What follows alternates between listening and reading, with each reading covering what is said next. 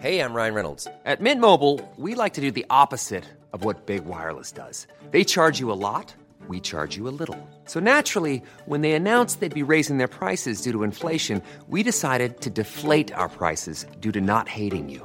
That's right. We're cutting the price of Mint Unlimited from $30 a month to just $15 a month. Give it a try at mintmobile.com/switch. $45 up front for 3 months plus taxes and fees. Promo rate for new customers for limited time. Unlimited more than 40 gigabytes per month. Slows full terms at mintmobile.com.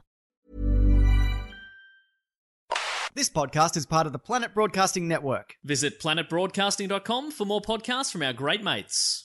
Durbit, durbit, durbit, durbit, durbit, durbit, durbit. Give me back my dog. Give me back my dog. You can't take my dog on that aeroplane. I'm not buying a ticket. I'm not buying a ticket. I thought I'd try. I like the songs at the start, but I think the music I like has a storytelling element in it normally, and it doesn't. The start songs don't normally do that. So yeah. That was a song called where a guy stole someone's dog and hopped right on a plane, and the person loved their dog, but not enough to buy a ticket to board the plane. Yeah. Wow. I mean, see, this is why it's great to be able to hear the story from the artist, like the story behind the story, because my interpretation in my head was that for some reason they were also being told they'd have to buy a ticket for the dog, and now I realise that makes no sense at all. But that was the way I took it, and I just thought, oh, this is a bit quirky. But I realised that the way you're telling it makes so much more sense. There's so much more depth. See, I thought it was good hearing the story from the artist because I didn't know there was a story. Yeah. The only words that I heard was, I didn't buy a ticket, like that. And that would have been enough for me. I want you to know that you brought more than was necessary. Oh, great. So there's storytelling, and then there's storytelling, which is where you tell people that you're telling a story. Yeah. And that's kind of quite an important part we're learning, because otherwise they might just think it's unrelated words. Especially if they weren't listening, but they love stories. They love stories, hate listening. Yeah. But if you can give them a heads up that a story might be happening. Or had happened, they'll perk up and ask you to repeat it. But they won't listen. Maybe. But they just like the idea that a story was told. Is it interesting that jokes don't work if you have to explain the joke, but stories only work if you do explain the story? Is a story not just explaining what the story is? I mean, it could be mostly visual. Yeah. But then really you're just translating the story from visual into auditory. Yeah, buddy, have you ever seen Wall-E? Yeah, it's mostly visual, man. No one's telling that story. Anyway, you're listening to Two in the Think Tank, the podcast where we come up with five sketch ideas. And with us in the tank is friend of the tank and Alistair. And you. You had a special way you wanted to introduce the guest. You talked about it beforehand. You made a big deal of it. Oh, he's internet celebrity Jack Drews. That's right. Thank you. I don't think we've ever applauded a single audience member. That's great. I was thinking about this on the way in. I think I've brought both good and evil to this podcast in my brief appearances, because I think I started the idea of going through the sketches and saying which ones Ants would like. Yes, you're the godfather. I love listening to that. I'm a huge fan of that. But I think I also started the tradition of using the 3 words to fuck with you guys, and I'm so sorry about that. Didn't mean to do that. I think that's okay. Hey, it's been okay. People have stopped fucking with us recently with the 3 words. Sometimes we just fuck with ourselves. Yeah. We come pre-fucked. Sometimes the words that fuck with us unfuck us, and then we're just guys, Unfucked guys. Yeah.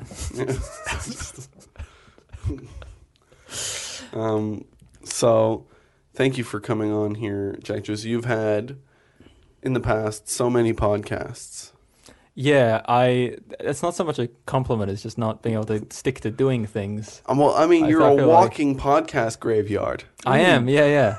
I look through, I see the ghosts of all in this room, the ghosts of all the podcasts I've ever tried. I look through those ghosts. Your podcast is littered with corpses. Yeah, it's a real audio graveyard. I think it's like you, because you like podcasts and you think I should do one, and then you do one and you forget that, like, well, these take work, and also people don't listen to them right away. You got to do them for a while before people start listening. And then I was like, well, I didn't factor on this at all. Well, I think we've had one advantage over you in that regard, is in that you listen to our podcast. So we've always had at least one listener that we can count on, like a rock solid, Yeah.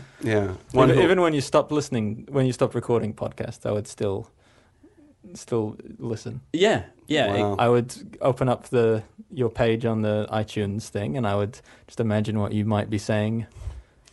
Well, could you tell us one of the sketches that you imagined? That we might have come up with to save us a lot of trouble. Food aquarium. Well, there you go. So it's you go to a place, let's say a restaurant, and there's an aquarium there, and in there there's like animals and stuff, like sort of aquatic ones, and you get to pick which one you want, and then they'll cook it in the back. Yeah, that's a good sketch idea. What about this though? Like, you go to the aquarium and you see all the fish and so on being fed in their aquatic environment. And I reckon a lot of the time you sort of get a little jealous of them being able to just sort of swim around, swim through a school of food with their mouth open and just take it all in, right? But and then you go to the cafe and you just sit down at a table like a fucking idiot while people bring you food on a plate and you cut it up with your human hands and then eat it. I reckon the cafeteria should just be a big pool that obviously they drain relatively frequently. And then they toss in your burger and chips and you sort of swim through. They pour a long black into the water that you can kind of gradually absorb into you. Yeah, through your gills. Yeah. Or at least through your eyes. Yeah. The gills are the eyes of the body, aren't they? The gills are the eyes? You mean the eyes are the gills of the body? That's what I said. Well, they don't necessarily help you breathe, but... No, but they do flap, right? That's true, they do flap. And they are kind of moist, like I imagine a gill is, right? And they have, I think, probably like pretty narrow membranes between... We're all about the narrow membranes on this podcast, and the narrow membrane between like the blood supply. You can see the blood vessels in the eye there. I reckon you could breathe through your eyes. Couldn't you just rip open your chest and put some slits in your lungs? Yeah. I reckon that's probably what the gaps between the ribs are for. They're just there for cutting slits in your lungs, and then you become aquatic. All this time we've been looking at like reams of stamps with those perforations, those gaps between the stamps, and it's never occurred to us that, hey, we've got kind of little gaps between our ribs. What if we can tear along those lines? And I understand water has oxygen in it anyway, so if you fill the lungs with water... There's a bit of oxygen there. Surely anyway. It must be getting something. Yeah. I think this is exactly... Like, this is why you drown, right? Not because your lungs are filled with water, but because there's no way to get the water out of your lungs, I think. Or it's too late to learn how to get the water out of your lungs. Yeah. So really a lot of it is a sort of a culture shock, the shock of the new. Yeah. And the stress of learning, which, like, as you get older is very... confronting for a lot of people, having to adapt to a new lifestyle and that sort of thing. And I think a lot of people probably just give up because they don't want to change. That's what 90% of drowning is. Yeah, or when you're younger, fear of change. If you put in the effort when you're younger to chop your lungs open like gills and really like preemptively drown yourself a bit when you're younger. Yeah, or just a bit though. Or just to build up an immunity to drowning. Well, you know how some people can scull liquids or beer or whatever like that by just opening up their throat. But what if you just learn to open up your esophagus and just let loads of fluid in, like that, into your lungs? Is the esophagus the air one? No, that's the water again. Sorry, that's the food again. Sorry, I mean the air esophagus. The air esophagus? Air esophagus. Yeah. And then you learn to open that one up, let water all the way into your lungs, and under controlled system, maybe near some kind of water-breathing sensei, and then they show you how to expel it out, or they tip you upside down, or whatever it takes. I mean, if it takes tipping you upside down, this isn't going to be a sustainable swimming strategy. I know, but that's how you start. Maybe there's maybe you can just like sort of push your chest in or like flex your pecs or whatever. Get like it out that. the pores or something. I like the just a little slit, just a sluice at the bottom there, just sluice it through. Yeah. I reckon we could call it the Jack Sluice after Jack you. Sluice. The Druce Sluice. The Druce. I've always wanted to have a sluice named after me. Always. It's been a real dream of mine. So the water just goes straight through you and you're fine. Is that the... Yeah. Yeah. Well, I mean, what about... Because there's like those free divers who can be underwater for Sure. an absurd amount of time. And even them...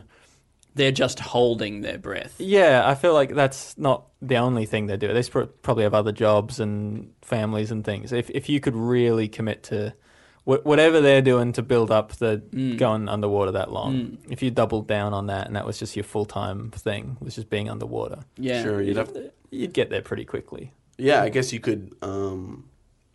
Because you have to find a way to monetize it unless you're just literally trying to become a sea creature. Yeah. Where you just want to keep your mouth open and catch small plankton and things like that. Is that what you're suggesting? I think that's the dream of you can survive underwater air-wise, and then I think once you get that down, food. What do whales have? Where some whales have where it's like a sieve in their mouth and they just plow right through the baleen. baleen. Yeah. Yeah. I think. Does it get stuck in their baleen, or does the baleen act as some kind of... Well, I'll take you through it if you like. I love that. So they open the mouth real wide. They take in all of the krill, right, and then they close the baleen, leave the lips open. I assume they have lips, and they use the tongue to push all the liquid out through the baleen, so like a filter, right? And all the little krill gets trapped on the inside, and then they lick it off. Suck it down. But wouldn't it be like sucking it out of a mustache? Yeah. But an internal mustache. Yeah, well, we've definitely spoken about the internal mustache because that's how we came up with the idea of a reverse Tom Selleck. Okay. Do you feel like the krill maybe have a small bit of false hope when they're being pushed out of the mouth? Like they get gobbled up and then they're like, oh, it doesn't want to eat us at all. We're free. Yeah, and then the doors shut. Yeah, I mean, it's very cruel if God has given krill hope. Yeah.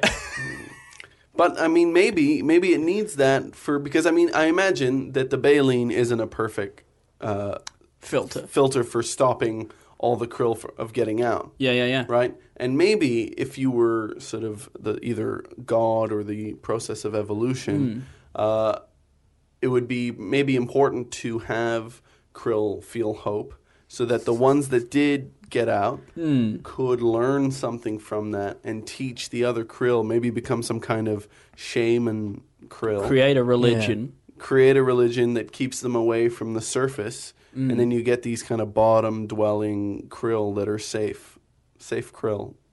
That's when you assume that they are safe down there and not near the surface for some reason. Well, near the surface or wherever. Like, do whales get krill from mostly the surface?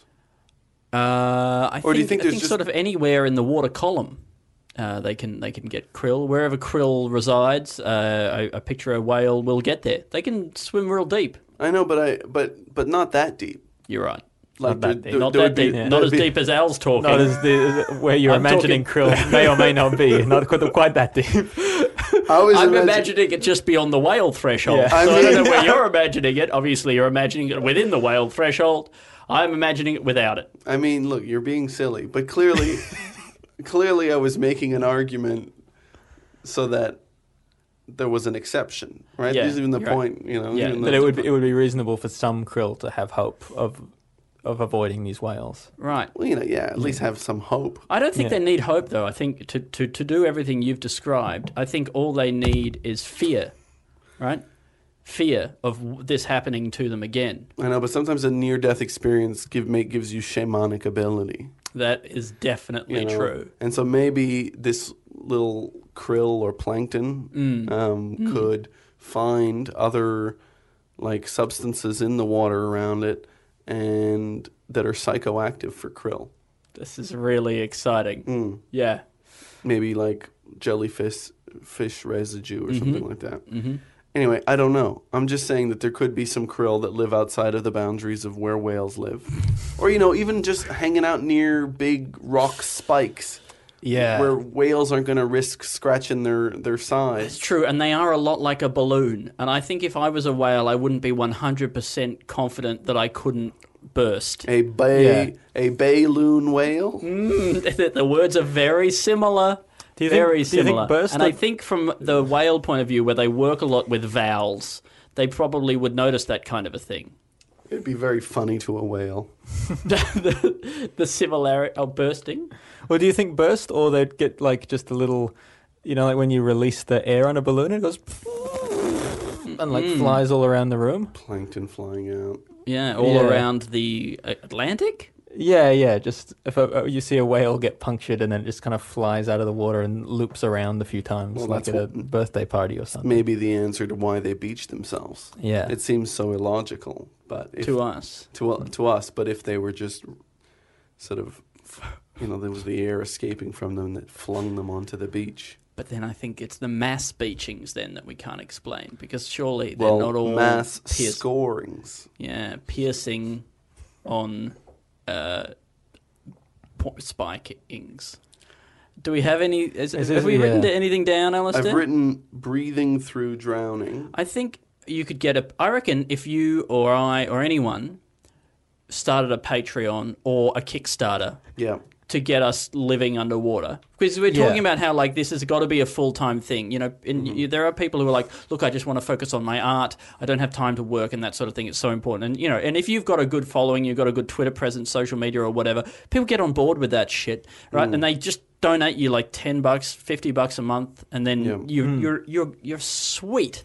But what do you want? You want just like or you just live streaming it at all times? I guess you have a GoPro on top of your head or something, and I feel like I respect just insanely courageous and also vague, impossible goals more than I respect just being a diligent artist. I think if I was scrolling through Patreons and there's a lot of I want to keep just making my artists etchings. and filmmakers who just like, we want $3 a month or whatever to keep doing this, versus just someone a very strange person who I have no idea what they're about, and I'm like, we should be able to live in the water, $5 a month.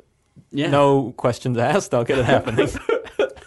It would, and so you just say, I am just going to keep trying until I can absolutely survive on my own, essentially not need your donation. So, but then they have kind of an incentive to not ever be able to live underwater, because to keep the donations coming. Yeah. Well, I think once you are living underwater, you're probably still going to need donations, I guess, to maintain your website.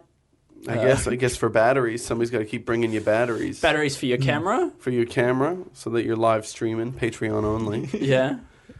And I guess because you can breathe underwater, you will probably have to just come up every sort of 2-3 hours like a whale. But not for air. You come up for batteries. For batteries. Yeah. And to maintain a social media presence. And probably some of the people who are donating to the Patreon themselves can't live under the water. So any of the reward tiers would probably involve you coming up and, like squirting some water in their face or something out of your blowhole. $20 a month, I'll squirt water directly from my blowhole into your face. Whenever I feel like it. It's not a thing you can plan on. Just surprise you with a blast of water in the face. Well, I mean, you have some control over it, because presumably it'll only happen when you're by the seashore. Yeah. So in a dinghy. Okay. I guess you might be in a dinghy a long way from land, so you're nowhere near the seashore. Yeah. Correct, Alistair. Yeah. I mean, the dinghy is a sort of a shore. Well, not proximity. Again, Andy, if I had said it, why would I mean that? Yeah. I mean, why would I mean that part that makes it look stupid? So you don't mean the bit that makes you look stupid. You mean the bit where you're alone in a dinghy in the middle of the ocean. Yeah. You don't look stupid. Yeah. Well, that's not me. That's the person in the idea. Oh, okay. Whose idea, though? Eh? Whose idea? my good idea. Can't help it. No, she didn't put the word good into that. I don't know reply. if that was just wasn't a positive spin. That was just what it was. Yeah, I think there's like that small window of like uncertainty within a statement. I think both times we filled that gap with you being crazy. That's which fine. we shouldn't have done I don't that. think I'd fill it with being crazy. I think I filled it with you being just a bit uninformed. Yeah, just wrong. Not really knowing much about dinghies. Well, I want to tell you that I wasn't 100% sure the context I was suggesting my idea into, but I think I defended myself really well. Let me tell you, Alistair, the context was a hostile one, Yeah. and it will continue to be so until the podcast wraps up, when we both die holding hands in episode 200. Yeah. Living underwater. I hope we die podcasting together, by the way. Yeah, that'd be so good for our family, so that they could hear the final moments, find out what. Can you? We just talked about this before. Can you add that to one of the Patreon tiers, where it's like you Yes. get the side tank and all the different stuff, but then if it's $100 a month, you can hear us die together? Well, I think it would be beautiful. Like in the present day, obituaries are all he died surrounded by friends and family. But I think in the future, it'll be he died surrounded by Patreons. Yeah. You know, those subscribers. who and subscribers. And Or he died, and you can hear it if you add $13 to his Patreon, which will go to his estate. yes, which Their will estate. be spent on maintaining the Patreon. I never want my Patreon to die. Yeah. Live on. After me.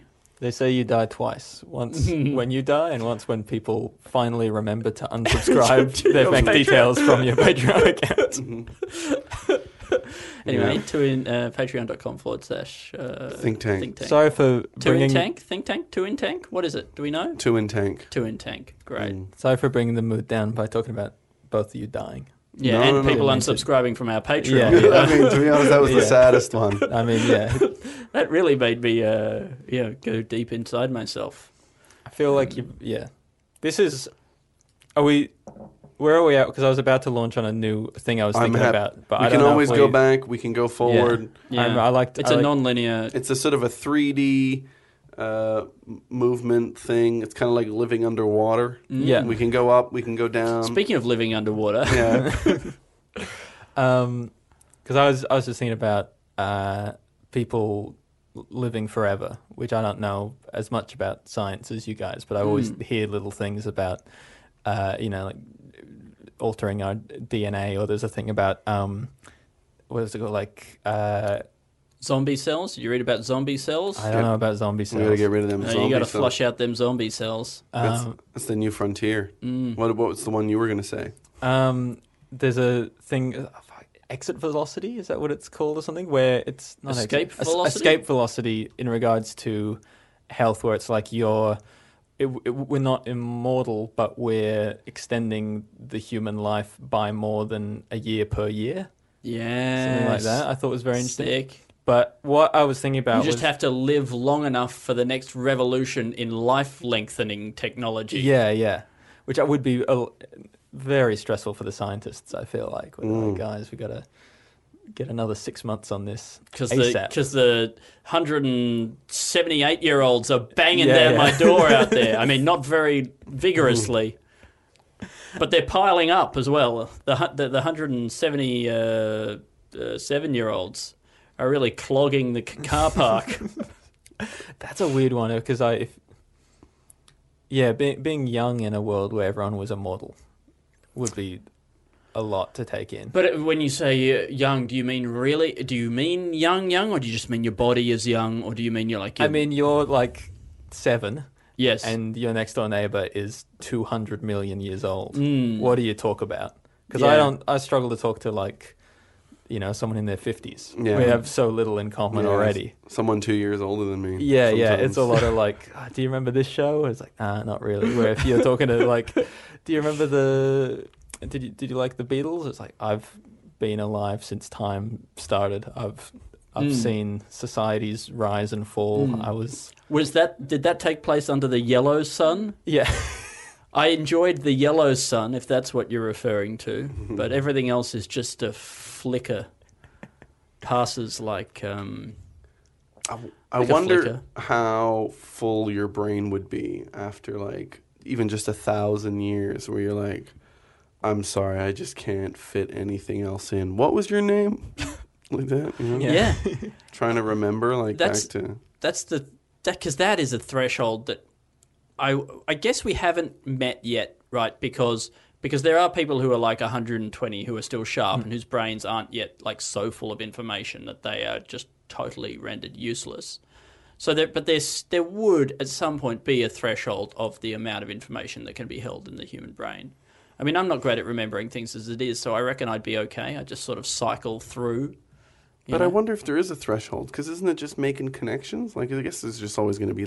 They're small enough that there's just going to be loads and loads of space forever.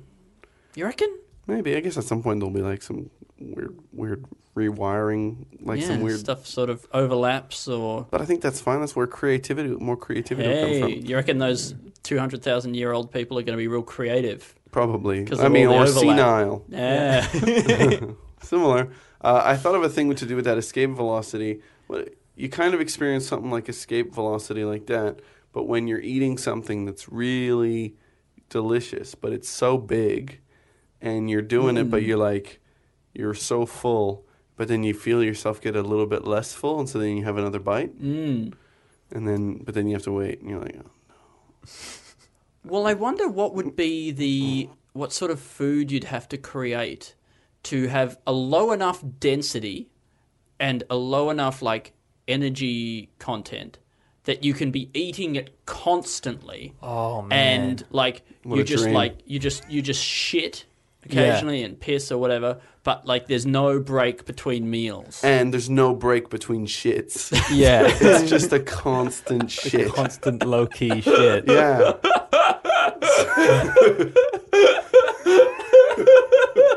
I just love the low-key shit. Oh, it's so great. It's wild to think that there could be anything low-key about constantly shitting. It's...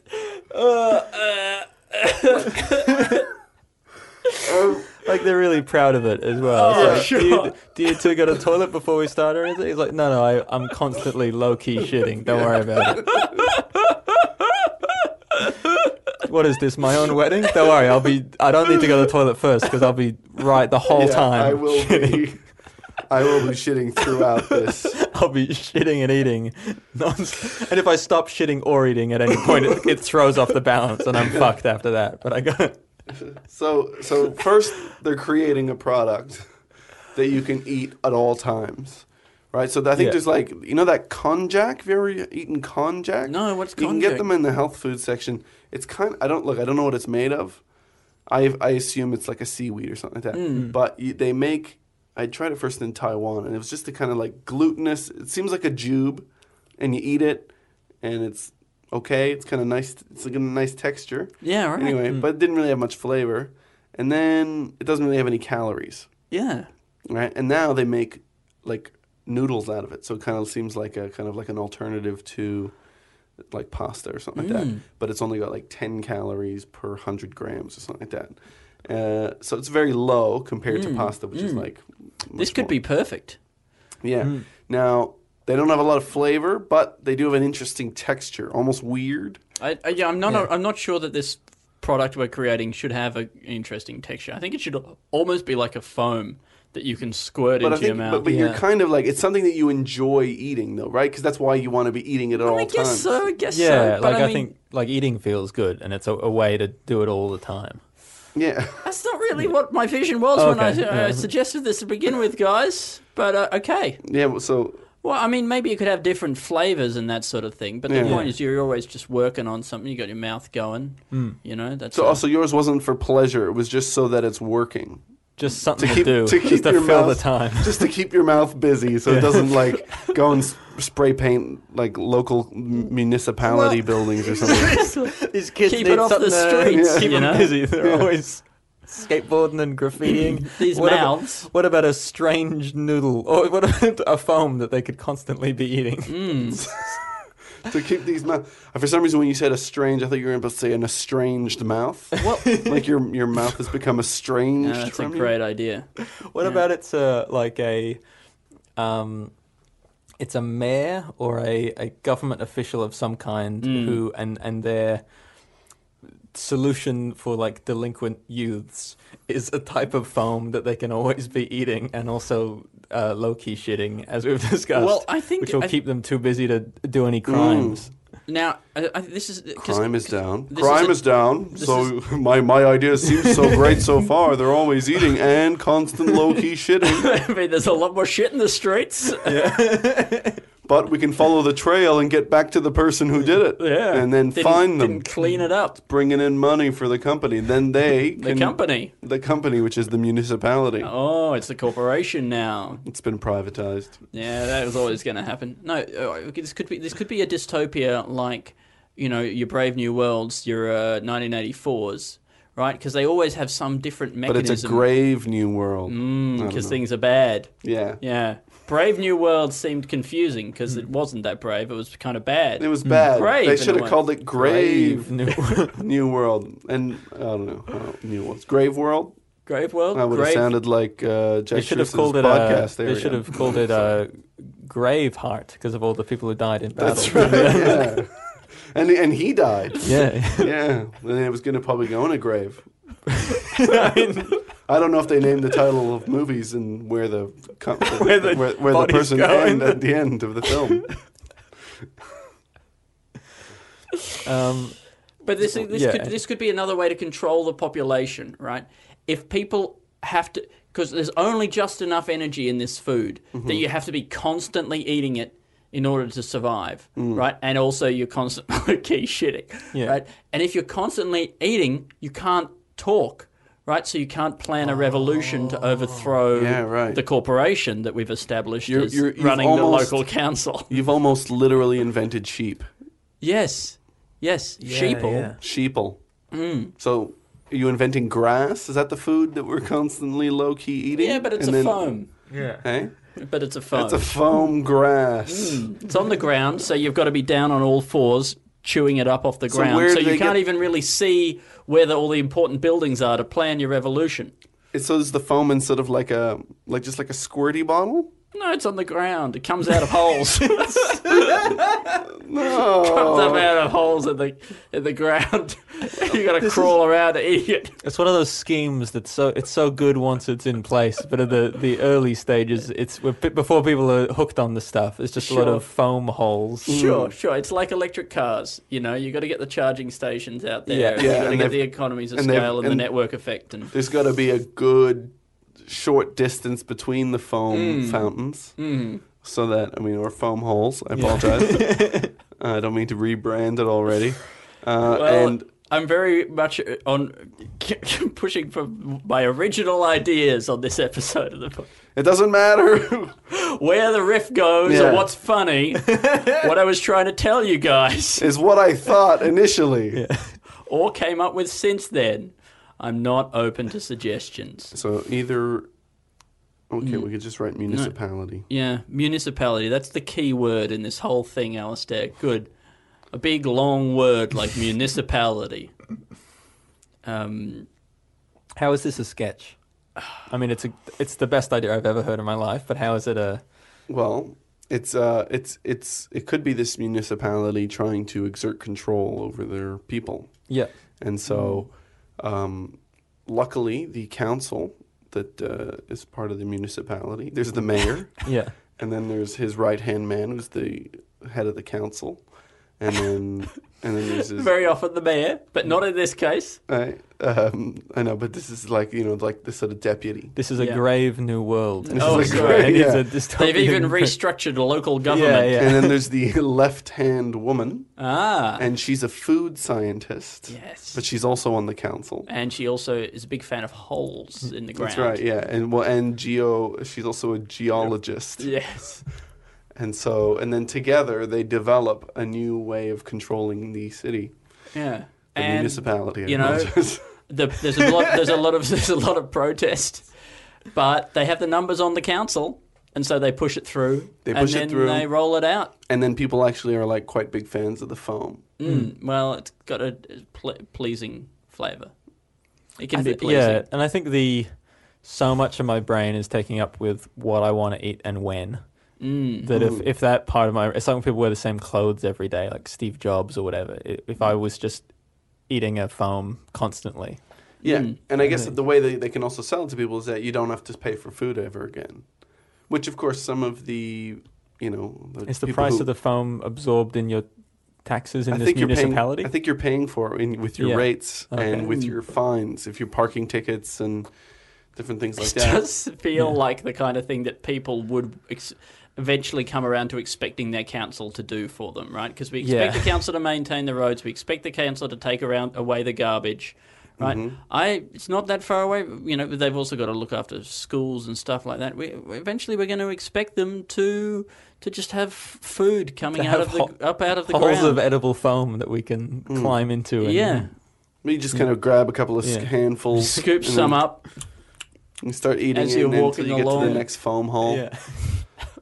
And then as long as we have water fountains as well. Yeah. We're a foam hole. There's a water fountain. There's a foam hole. When you're low key shitting, probably look like an aero bar, because it's aero bar. Now, which one's the aero bar? It's the one with all the bubbles in it that looks like it's got. But are they green? Are they green bubbles in aero bars? Peppermint Aero, sure. I'm thinking Peppermint Aero. You're thinking of Peppermint Aero. Yeah, no, so it's not that? Well, it depends if you were eating peppermint foam. Yeah, from the peppermint flavor foam region. Fuck, the balls on the Aero bar people to be like, our selling point is that it's mostly air and we don't give a shit. We're not trying to trick anyone into thinking that it's going to be good value and they'll get chocolate in it. It's mostly air and bubbles. The cheapest thing for a factory to put into chocolate.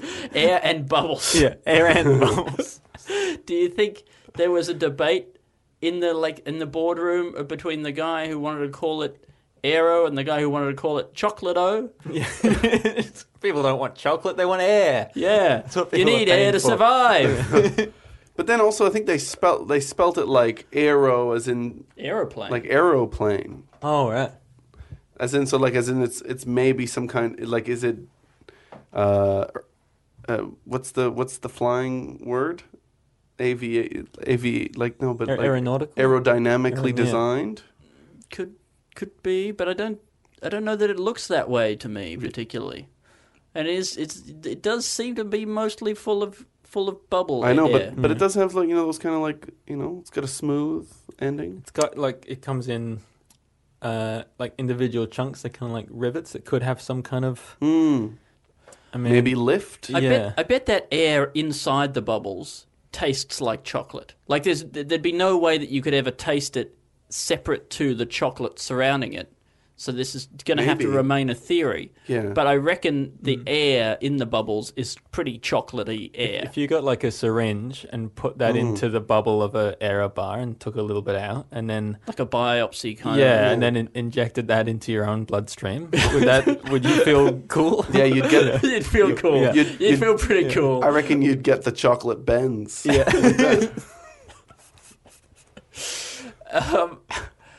Yeah. Well, if you could... So you can't taste things through your bloodstream, but you could, but you could inject it into your mouth, maybe into your mouth, which I think is what he was purposefully avoiding. Yeah, I thought I'd say a weird thing. Is there or straight? Could you inject it straight into a taste bud or something though? Right? Like, can you get things more into your taste bud than just by absorbing them through the surface of the taste bud? Could you extract all the air somehow if you I don't know, if you put it in a sealed thing and then melted it down and then I reckon smushed the air down or something? Yes. Wait, so evacuate the tube, evacuate the thing with the aero bubble, with the aero, and then melt it. And yeah.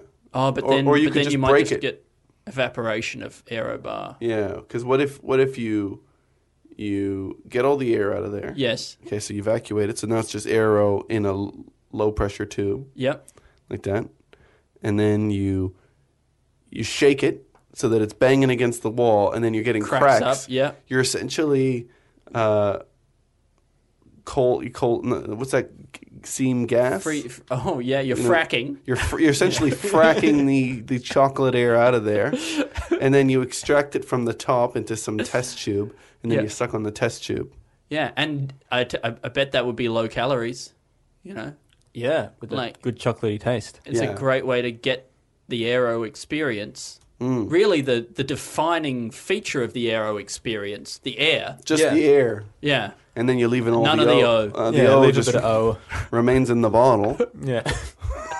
In some dump site for scientific waste. That's right. Yeah, you throw it in there. It's just throw it in the trash. Some thousands of years from now, some guy will be sifting through garbage, and they'll be like looking at the traces of our civilization, and they'll open it up and they'll go, "What's in here?" And they'll open and go like that as he goes, "Whoa, weird!" It's like just sucked air into this thing because it was such a low pressure system. And he opens it up, and then he looks inside, and it's just a crushed up air. It's just a crushed up O. Pure O. Yeah. And they'll look back on today and think, truly, we were as gods. I assume so. Is there? I wonder if they've done it with those bubbles in there, so that they can then have a lower calorie count on the bar or something, but it still looks like a big bar, but it doesn't have as much actual stuff in it, so it feels healthy even though it's just full of air. Yeah. Well, I think that they've done that to a certain extent, just so that they can save money on chocolate. Oh, that's also a much more likely logic. But where they've stabbed themselves in the foot. Is that what you do? Stab yourself in the foot? Yeah. I think you shoot yourself in the foot. You can stab yourself, sure. You can drop a knife. It's a free country. That's what they used to say before guns, I would imagine. Of course, when you sort of... what's the part that you put at the end of a gun there with the... Bayonet? No, it's when you bayonet yourself in the foot. Yeah, but before they had knives, they would have had to say something like, you've strangled your own foot to death. Yeah. You've whacked your foot with a Bronze Age axe. Yeah, which is what we call the present.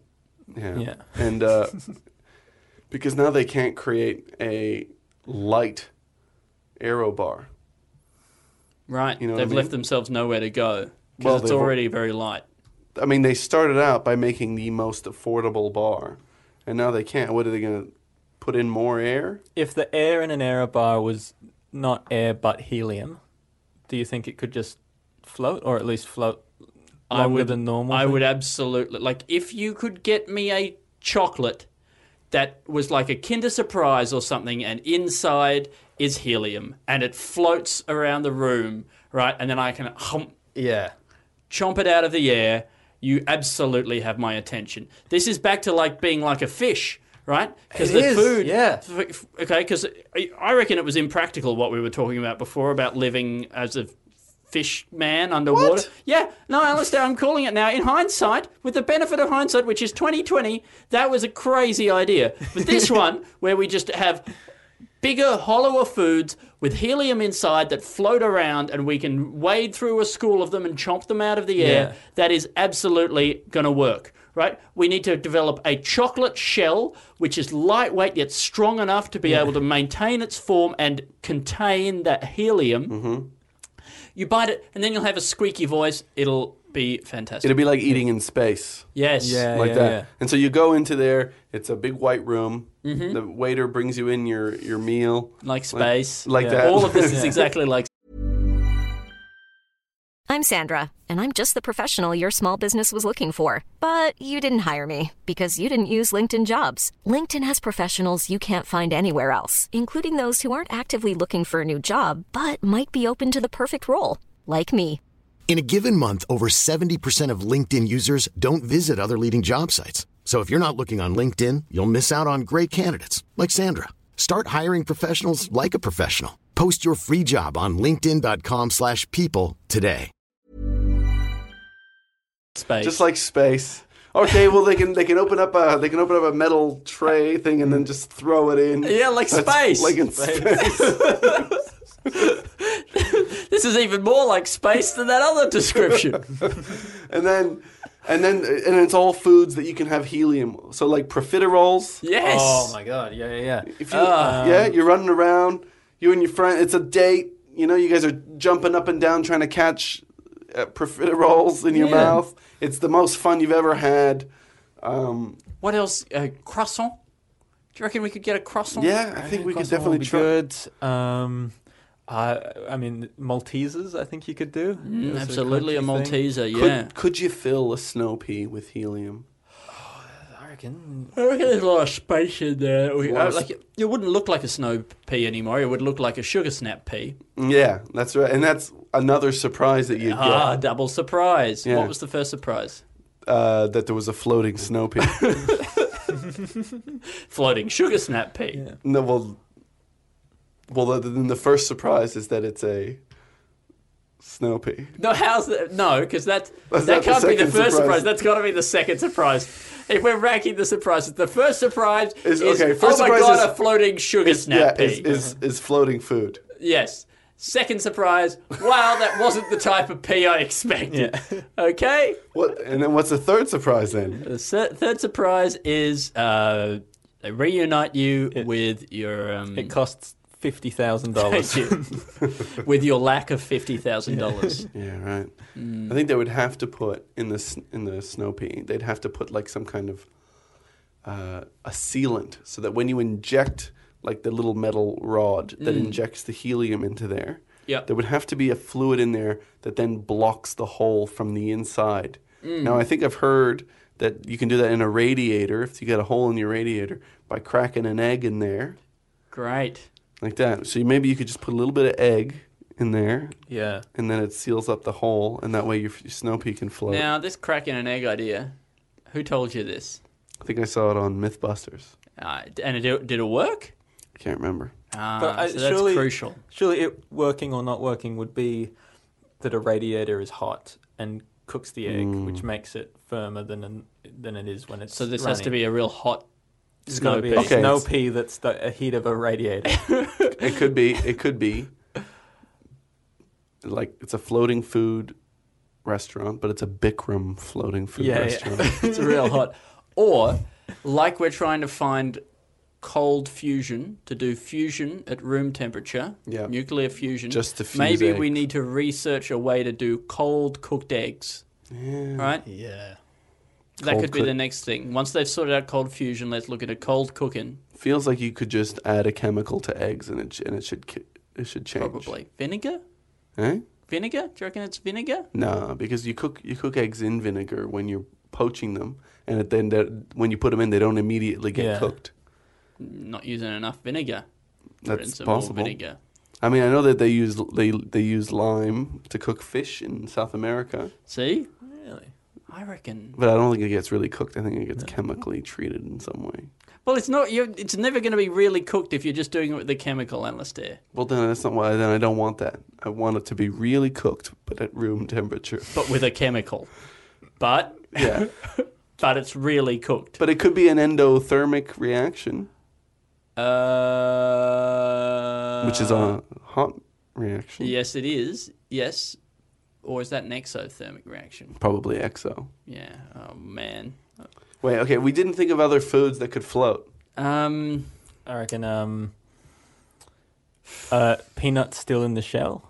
Injecting them. I think that's too... I don't think there's enough space to get enough helium in there to make that float. I feel like peanut shells are... If you think of just a peanut that you eat versus one when it's got that big, like, woody shell, I feel like they're not efficient at all in how they're maintaining the individual nuts. I feel like there's a bit of room to there's definitely rattle room. Rattle You're room. right. But and that shell is quite light, isn't it? Like it's always very, Because like you could make model planes out of peanut shell wood. Is that what balsa wood is? Yeah, it's peanut shell. Peanut shells, just crushed peanut shell. You could engineer a peanut that's got enough space in there, just has a tiny nut, but big air, like it just looks like one of the Montgolfiers hot air balloons. You know those guys, the Montgolfiers? I think they're the brothers. I think they're the people who invented the hot air balloon. So that's why the French word for hot air balloon, I think, is just a Montgolfier. Really? I think so. I can't remember. And also, I guess pufferfish, right?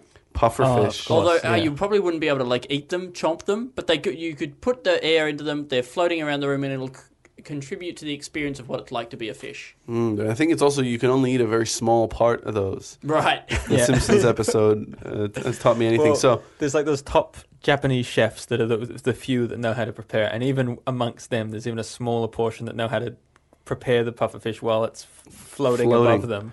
And I think that's what's going to be so good about this restaurant. It's going to be one of those ones where they cook in front of you. Yeah. Like that. But with then there's hot plates all over the place. The walls is all hot plates. Right, great. Like that. And the, so the roof is a hot plate. That's why it's so hot in there. That's why the egg cooks in the shell. Yeah. In the pea. Mm-hmm.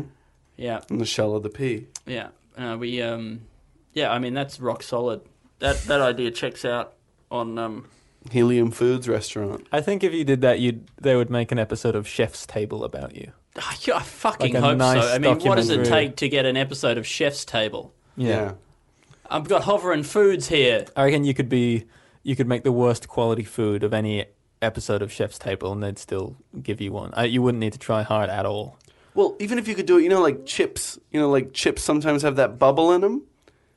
You something you buy chips, and then you go, hey, wait, this chip bubbled. Like that. What sort of chip do you mean? Oh, you mean crisps? Crisps, yeah. Yeah, great. Like a regular we call them chip. chips, Yeah. but yeah. Yes. Like that. They get that There's bubble helium in them. in Well, there. if you could engineer for them all to be bubble chips, then you could just go there just to eat chips. He goes, oh, it's just a chip restaurant. And then they can just sprinkle powder on it because that's not heavy. Yes. So they're floating around. They're floating around. You go in, here you go, here's 2 bags of chips. You and your date go around, you eat chips out of the air. So you open the bag, all the chips float out. Yeah. It's fantastic. And you've had a really fun time. You're both like, you're somewhere between a bird and a fish. Yeah. You guys could dress as whatever you want, bird or fish. Like that, there's step ladders all over the place in case some of the chips get stuck The ground's on the roof. really soft, so if you jump off a ladder thinking you can fly, because it's so immersive, the experience. Yeah. People forget, right?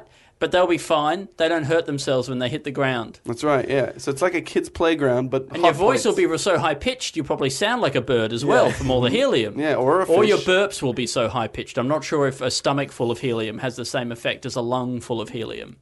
Something that science could perhaps look into for us. Well, they'll have to. Yeah, or they won't have to. We'll work it out. Food will look into it for us. Science can take the day off because cuisine is here. How great would it be if a chef got a Nobel Prize for science? That'd show That those would be great. goddamn Fucking physicists. science, yeah. And nerds who don't know how to make any food. Yeah, God, I hate them. Scientists winding up with the science awards. And imagine if he or she Yes. got it for just roasting a chicken. So well, though. Yeah. Okay.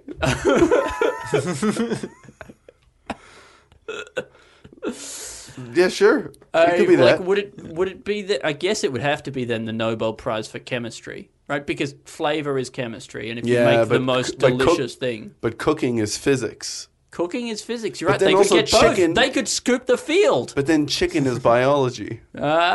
Yes, and the temperature on the oven is maths.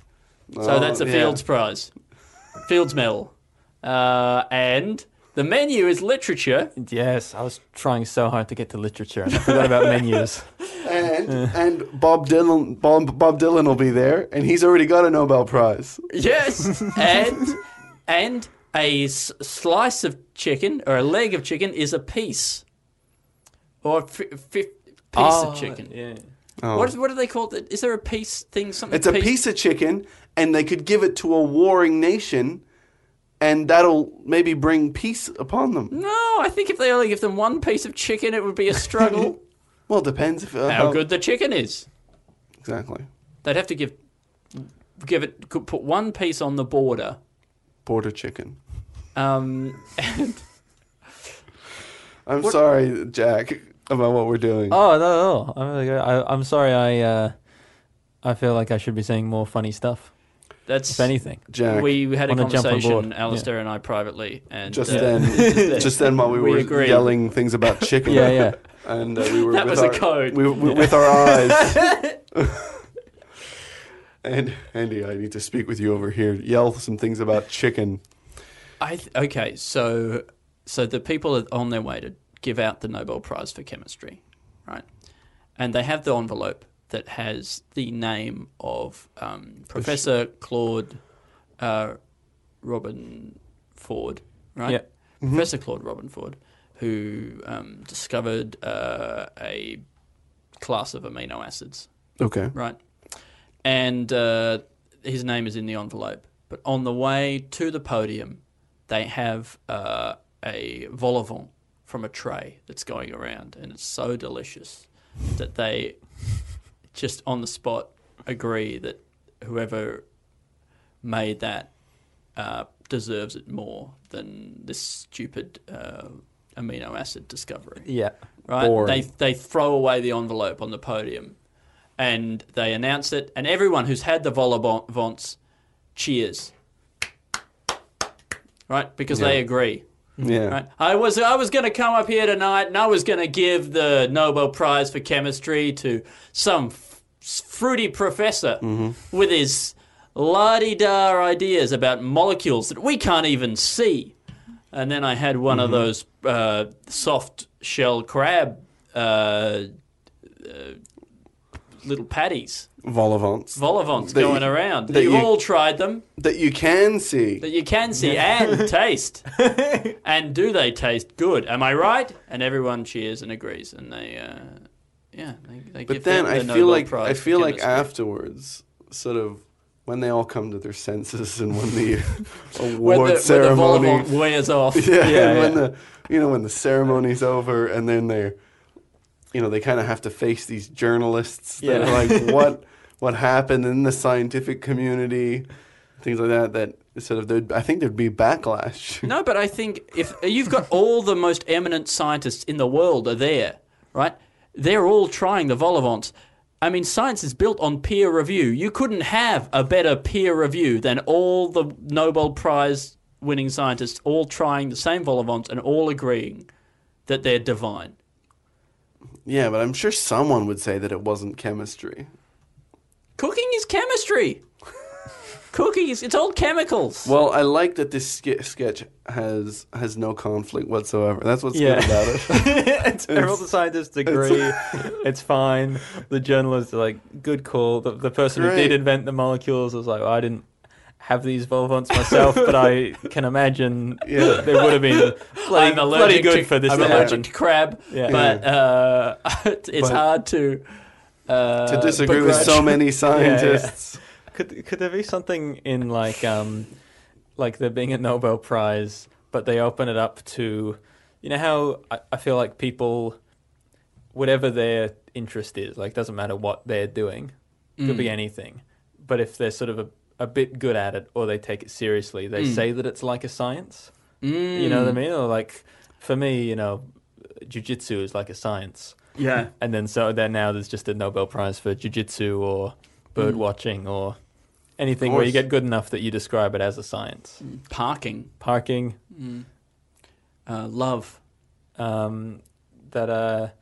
thing where the company is like ranked number 1 on Google searches. SEO. Yeah. That's like Search science engine to people. optimization. Yeah. Yeah, and so wait, so then somebody just says, I mean, it's really more of a science to me, like that, and then it becomes a science. Then Nobel. Oh, opened really? up A science? branch. Yeah. Well, and then they just open a branch to it, and then they add a category to their. Yeah. And this must happen the same night that people have had these vol au vents. Yeah. Which I'm starting to think have been laced with something more than just soft shell crab. And The crab, it was really off crab meat, Yeah. and it caused some kind of delusion. I mean, Yeah. this is what's great, is that what's There were happened. so many heavy metals in the... There was heavy metals and a large dose of DMT and LSD. And Who's to say? Who's But to say what because- had the most effect? but because the world's most prominent scientists were there Yeah. at the time, and they all managed to agree on something, that makes that thing true. Yeah. I think that's that. how science works, right? Well, because all the other scientists that weren't there and also can't disprove this claim. Again, science. Because the thing is passed, and obviously there were no vol au vents left, or and Oh, believe me, no leftovers. They were. That's how good they were. In fact, that's additional evidence, I think, if any were needed. That they were... Yeah. The very fact that you can't disprove it is proof. And then the whole Nobel institution is now overloaded with the new categories that they've all agreed upon during the thing. For me, scuba diving is really more of a science. It is! And they're writing it down, and all the people, the officials, are making it official. And they're printing out more Nobel Prizes just on the printer, and they're just coming out little certificates now. Everyone gets a little ribbon. Yeah. They had just one wild night at the Nobel thing. They woke up in the morning and there was a category for everything. And I guess the way things work, they probably can't get rid of the categories as well once they've made them. Well, then one of the guys starts getting a Nobel Prize for coming up with Nobel categories. There should be a prize for that. And there is. It's more of a science. I think people, yeah. No, that's great, Al. That's great. Have we got 3 words from a listener? You know what? We do. Oh, I'm so happy. Jack, today's listener, who's contributed on Patreon. Yeah. Do you want to guess what their name is? Jeff Foxworthy. That's really close. Is it Jack Drews? No, it's Andrew Wright. Andrew Wright. Yeah, I think you did really good. Sorry, I was hoping it was Jeff Foxworthy. But Jeff wasn't a man's name. Yeah. And Wright is a sort of a compliment or a state of being, much like being worthy of foxes. Yeah. And it's spelt Wright, kind of like the Wright brothers. And they were the first to fly a plane, which they did in a field which had foxes in it. And they were worthy. That worked perfectly. I know. And that was so close. I know. It was like watching Leonardo DiCaprio play Leonardo da Vinci in a really well-made film about his process. Wow. Yeah. Well, the 3 words that we have for today are telephone, train, and hold up. Telephone, train, hold up. Is telephone, train, is that like a phenomenon, like thing where you like... Is this person sending us a pun? Is a telephone train where you've got to like call, like say you've got to get everyone down to the old mill, like you're all members of the Country Fire Authority, and the old mill's on fire, and you have a telephone train where you like to call one person, they call the next person. Telephone tree. Telephone tree, sure. We've all gotten trains and trees confused in our time. Yeah. Oh, well, never again for me. Yeah.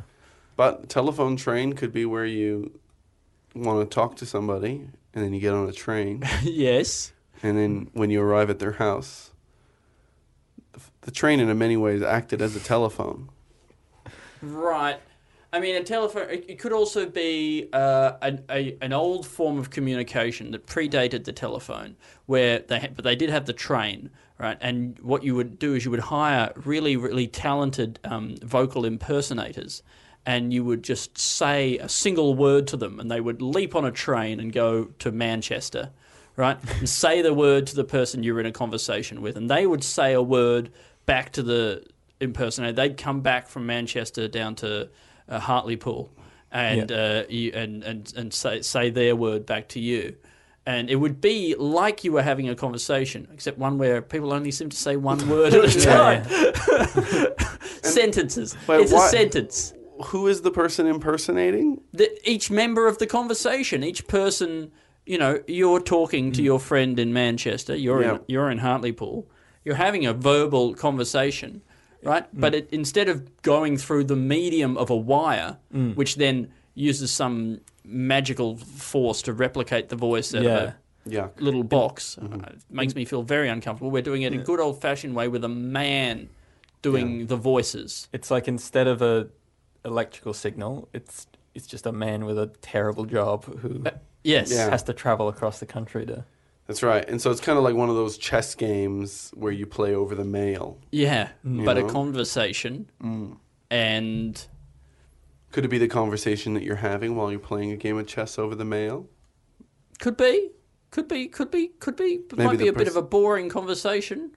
Well, I mean, you can talk about other things while you're talking. That's playing true. Chess. Just you don't have chatting. to talk about chess. Right. And does the person do the chess movements as well for you? Is that a separate person? I mean, they could wait for the letter to come in.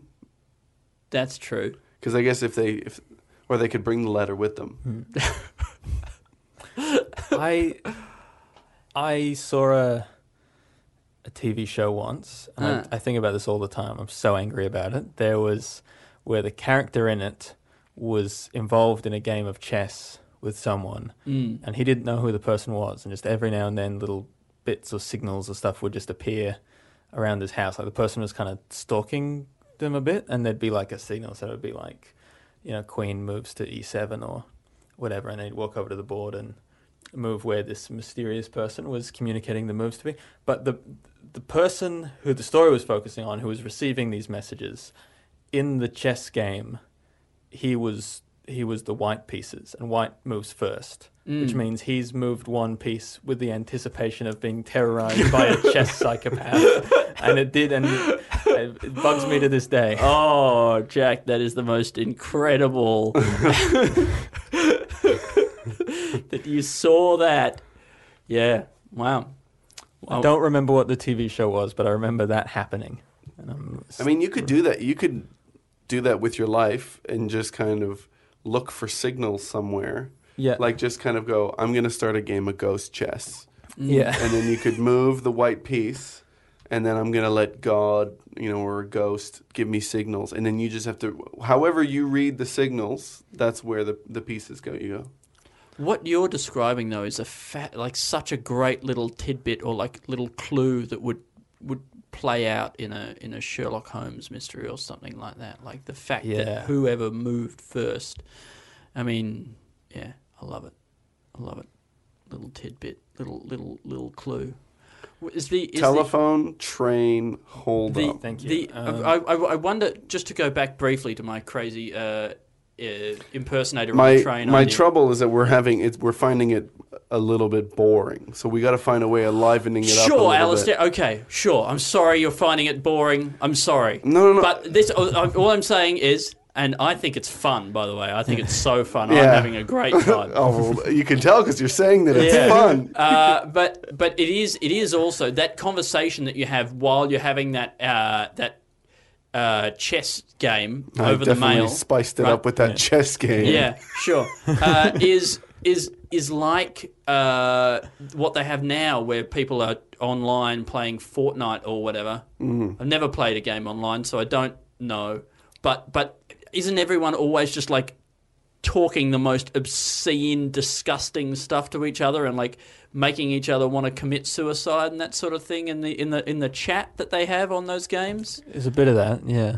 Yeah, I just think like a bit of that real toxic male chess culture could be interesting. Because I think a lot of the things in the world right now is that people are being so horrible to each other, where they kind of, in a way, they couldn't because you were less anonymous in the past. When now it's like you're totally anonymous. You can really go real out there with how fucked you are as a person. Sure. So this is like an early pre-technology, just in chess matches, where people wanted to really get their horribleness of their personality and talk shit to each other that they couldn't do in a face-to-face chess match. Yes. Does that mean that you have to just send your guy out, your impersonator out, to find somebody who will play long-distance chess with you and take your and abuse? who doesn't know who you are. Anonymously, I suppose? Yeah. I mean, it's... So somebody who's lonely enough, who wants... who needs a friend and who's willing to play a really long-term piece of a game of chess, and has the bench space for just having a game of chess on the go for the next 6 to 7 months. Yeah, waiting for somebody to show up on the train and yell abuse at them, and then make a single chess move, and then wait maybe several weeks again before it happens once more. Well, that's right. So they also have to not be fragile. That they'll retreat back to their loneliness where they were probably quite comfortable. And they have to have a lot of free time so that they have to be by the chessboard or whatever, and they're not going to miss this person who presumably wouldn't want to show up and then have to wait around for several days stewing on the abuse that they're supposed to deliver. But then again, sitting around stewing might be a nice break from all that traveling. All the travel. All those train journeys they're taking. Another way to create this kind of effect would be some kind of ye olde sort of box that you would go and sit in. Maybe there'd be a curtain drawn across the chessboard, or it would be darkened in some way, and you could just sort of abuse the people that you were playing against. But I guess playing chess in a dark, not being able to see the pieces, it'd be pretty difficult. I guess just trying to find old-timey forms of ways of anonymously abusing people is kind of a fun thing. Maybe just you used to go to tar pits and cover yourself in tar and walk around and sort of just abuse each other, but because of the tar you can't move super fast and hurt each other. Yeah. Well, tar was in some ways like a technology just like the internet that was discovered and was quite useful, and then, as with any technology, people find a way to use it to harass and to hurt. And, amongst them would be the people who cover themselves in tar and then use the veil of an anonymity that tar offers to cyberbully teens. You're sitting in your house, minding your own business, doing your homework as a teenager. Yeah. And a man covered head to toe in tar lumbers up to your house after, crawling from a tar pit. It's like, hey. Tar is pretty hot as well, isn't it? Like cooking and screaming. Gets to the window. Hey, weakling. Hey, fuck you. And then presumably runs back to the tar pit. Or runs to go grab a shower. Yeah. The child, of course, is so caught up in this, doesn't tell their parents, and nobody knows what they're going through with this sort of online. Online's not the right word, but whatever it was of the time, experience that's so traumatic. I guess the suit of armour, on the battlefield would have offered a similar kind of a thing, wouldn't it? Yeah. And they never talk about the verbal bullying in those sword fights, and how toxic those some medieval battles were. Because of the anonymity, which gave them that bravery that they needed to say really quite hurtful things that they would never have said face to face. It's amazing the hurtful things you can say while you're sort of cutting into somebody's abdomen with your battle axe. If anything, it was the harsh words he delivered that hurt the most. Is what he would have said if you had had a chance to interview him, as he was last few lumens of light left in his eyes. Yeah, this would be a great scene to go in the movie Braveheart. Yeah. I think we have it, guys. Would you like me to run you through these sketch ideas? Alistair, I'd like you to run me through. Breathing through drowning. Now, it's a complicated one. What are we going to call it? Browning? We could call it browning. We don't have to spend too much time on this, but ants would hate that. You think ants would hate that? Yeah, ants, I think, they're drawn to water, are they not? They are drawn to water. I think they like water, yeah. Yeah.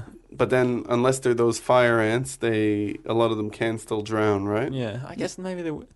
But ants don't have lungs, I don't believe, right? Don't they, like most insects, breathe through tiny little holes in their skin? I'm not sure, but yeah, maybe the idea of all this lung talk would infuriate them. Yeah, I think they would probably think that we were squandering quite perfectly good lungs. Yeah, by lungs? By adding a Druce sluice to the bottom. Yeah, the Druce sluice, the spruce sluice. Yeah, the goose. The Druce sploose. Anyway, it's where it's because it's most of drowning is just the fear of change. This is every time I have to name a comedy festival show. It's just everyone going this Druce sluice boost moose sluice goose. The Druce sluice. I think the Druce sluice is it's just picked it for you. Yeah. So you can get oxygen in your lungs through swallowing into your lungs loads of water, but but you need loads. So that's why you got to create a sluice down the bottom and push loads and loads of water through, like you're like I said, like You're a jet ski. a shark whale or a jet ski. Shark whale or whale shark? Whale shark. Ski there jet or jet ski? Ski jet. Ski jet. Yeah. Yeah. No, those are the jets that you put on a regular set of skis to make you go super fast and win the competition. You won the competition? Well, with your ski jets. Then there's the person who sets up the Patreon so that they can live underwater. Yeah.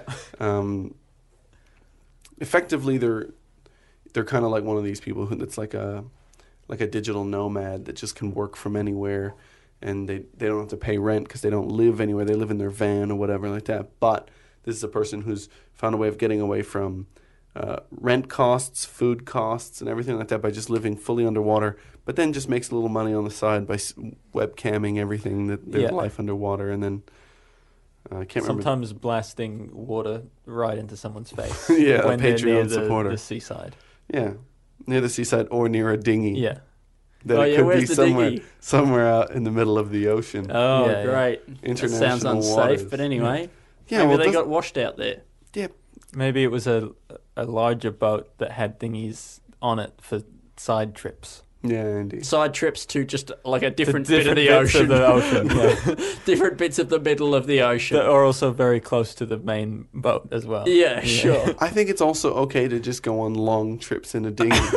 It's not okay to do that, Alistair. It's really irresponsible of you to put that kind of message out there on a platform like this podcast. You don't realise how many kids look up to you.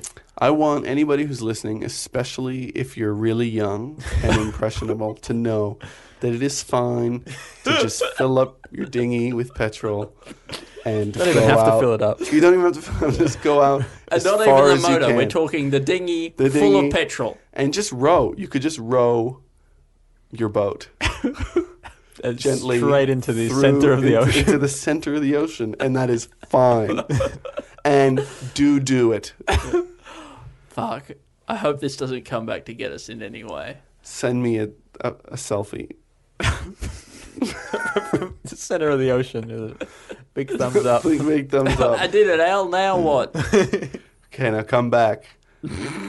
Get Safely. come back or I'm in safely. trouble. Then we got constant eating, constant low-key shitting.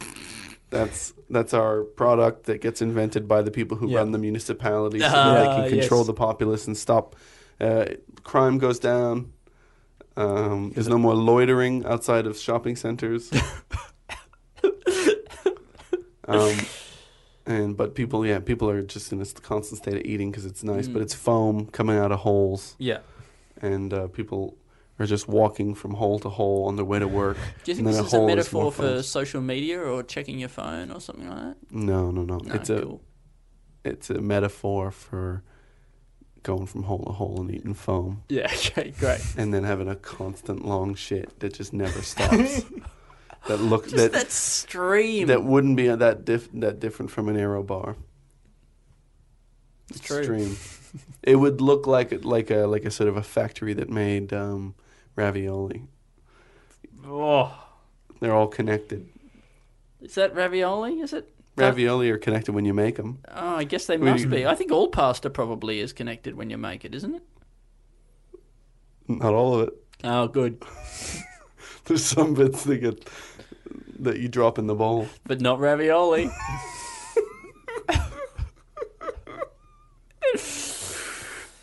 Helian Foods restaurant, best dining experience of your life. Can you get on that show? Yeah.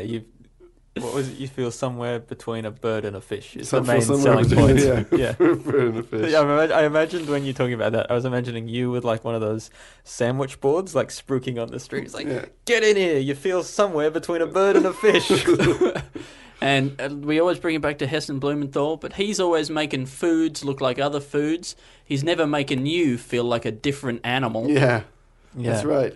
That'd be great though if he did that. If he it'd be so good.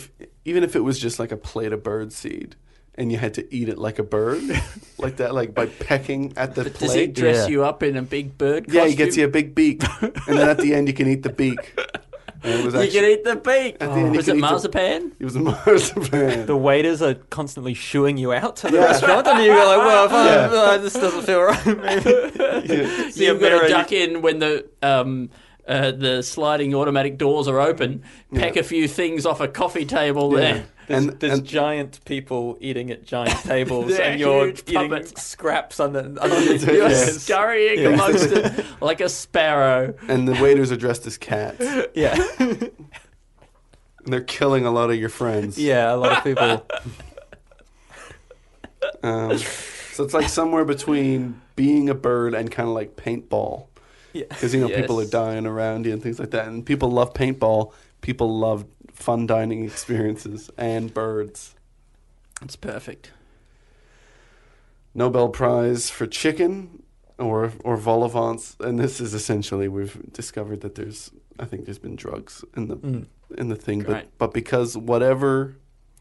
They had scientific consensus. Because all the major scientists were and people of literature, of influence in literature, and Bob Dylan. Bob Dylan was there. And he's writing a song about it. And it's solidifying so Yeah. persuasive. It's so persuasive, and it's motivating a generation of people for a revolution. And The real And- peak times in Bob Dylan's career was sort of like 60s revolutionary songs, and then when he ate some weird crab meat in 2018. in was 2018, his rebirth of Bob at the Dylan. Nobel announcement, and then he changed the direction of the world I because think of both of those periods would have been pretty psychoactive times for him. yeah. They didn't realize it was a new type of crab. I think maybe they just thought they were fishing out the regular type of crab, but there had been a split. There'd been a split in the species, and one whose meat was psychoactive. Yeah. It was a new species, but they fished them all, made them into vol au vents. Fished them all, sent them straight to the Nobel Prize ceremony. Well, it looked just like the other ones. The only Yeah. difference Oh, was just Nice the there. psychoactive meat. and the irony is that it was the scientists who came out of their shells. That's right. That is and the crabs. And the crabs. Yeah. That was Oh no, probably because even they're more soft irony. shells. So I Soft think you shells, eat. thank Yeah, you. you keep them in their shell. You're right. I apologize. And then we got the early version of sort of online game abuse, but in chess with one guy who impersonates the other. Yeah. I think I'm happy to go with the idea that you're covered in tar and you're And running then, around. well, then we've also got the early tar-based anonymous abuse. Great. How did people used to abuse people anonymously? Well, you'd have to go down to the pit, Yeah. In the tar pit, you cover it up, then lurch out, lurch out into the village, Yeah. screaming. screaming and walking into peeping through people's windows, yelling at them. You're fucked. How would you feel? I think ants would also hate the floating food sketch because the crumbs are going to be levitating. Yeah, and, Food being where ants are, I reckon, is ants' favourite thing. Yes. And to take that away from them. but I think crumbs would fall off from Crumbs would be from falling the a lot. mostly air, like the puffy area, especially Yeah. as you're kind of like trying to catch foods, vol au vents probably in your mouth. There'd be a lot of stuff bouncing off and falling on the ground. Falling on the ground, and the ants would thrive in that environment. Absolutely. Okay, ants would love that. So, Thank you for giving me back my dog. Really appreciate your generosity. I will treat it well. well, I don't think that's generosity if they're just giving back a dog that they stole. but it's selfishness if they keep it. They cleaned the Sure. dog and gave it back to him. The opposite. And of they gave him an selfishness is extra not dog. generosity. Oh. Yeah. Second. They said, I'm sorry for stealing your dog. Here's your dog and a better dog as And well. Whenever people offer a reward for returning a dog, it's never a better dog, is it? I think that is what they should be on the sign. So, big reward offered, better dog. Other dog. Yeah. The If you dog. like stealing dogs, I've stolen a much better dog. That's the best way of getting your dog back. Because sometimes you just We know these people want dogs. Yeah. That's why they've stolen the dog. And the problem is that it doesn't matter if it's a shit dog. You love it. The heart wants what it wants, right? Yeah. So My heart wants a better dog. Well, we know, yeah, exactly, because the people stealing the dogs, they aren't stealing from a place of, they don't love the dog, they don't have a sentimental attachment. they just want a dog. They want a dog, and possibly they think this is the best dog they'll ever see, so they think I'd better take this dog. And then it's just up to you to prove them that there are plenty more dogs in the sea, and they're breathing through Drew Sluice, because they're on their way to becoming seals. Drew Sluice, now available for dogs. Should start a new podcast called Drew Sluice. I don't know why. But like somebody with the Drew Sluice, it may also die. Get different comedians to talk about their favourite sluice. I really like it.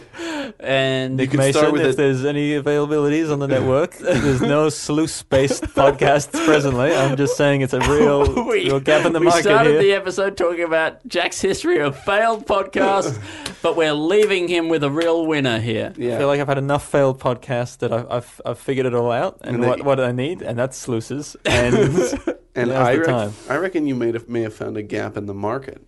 A little sluice in the market. Yeah. Where I don't think there's any sluice podcasts. No. There's a lot of loose podcasts. A lot of loose podcasts. A lot of two talking heads. Sometimes three.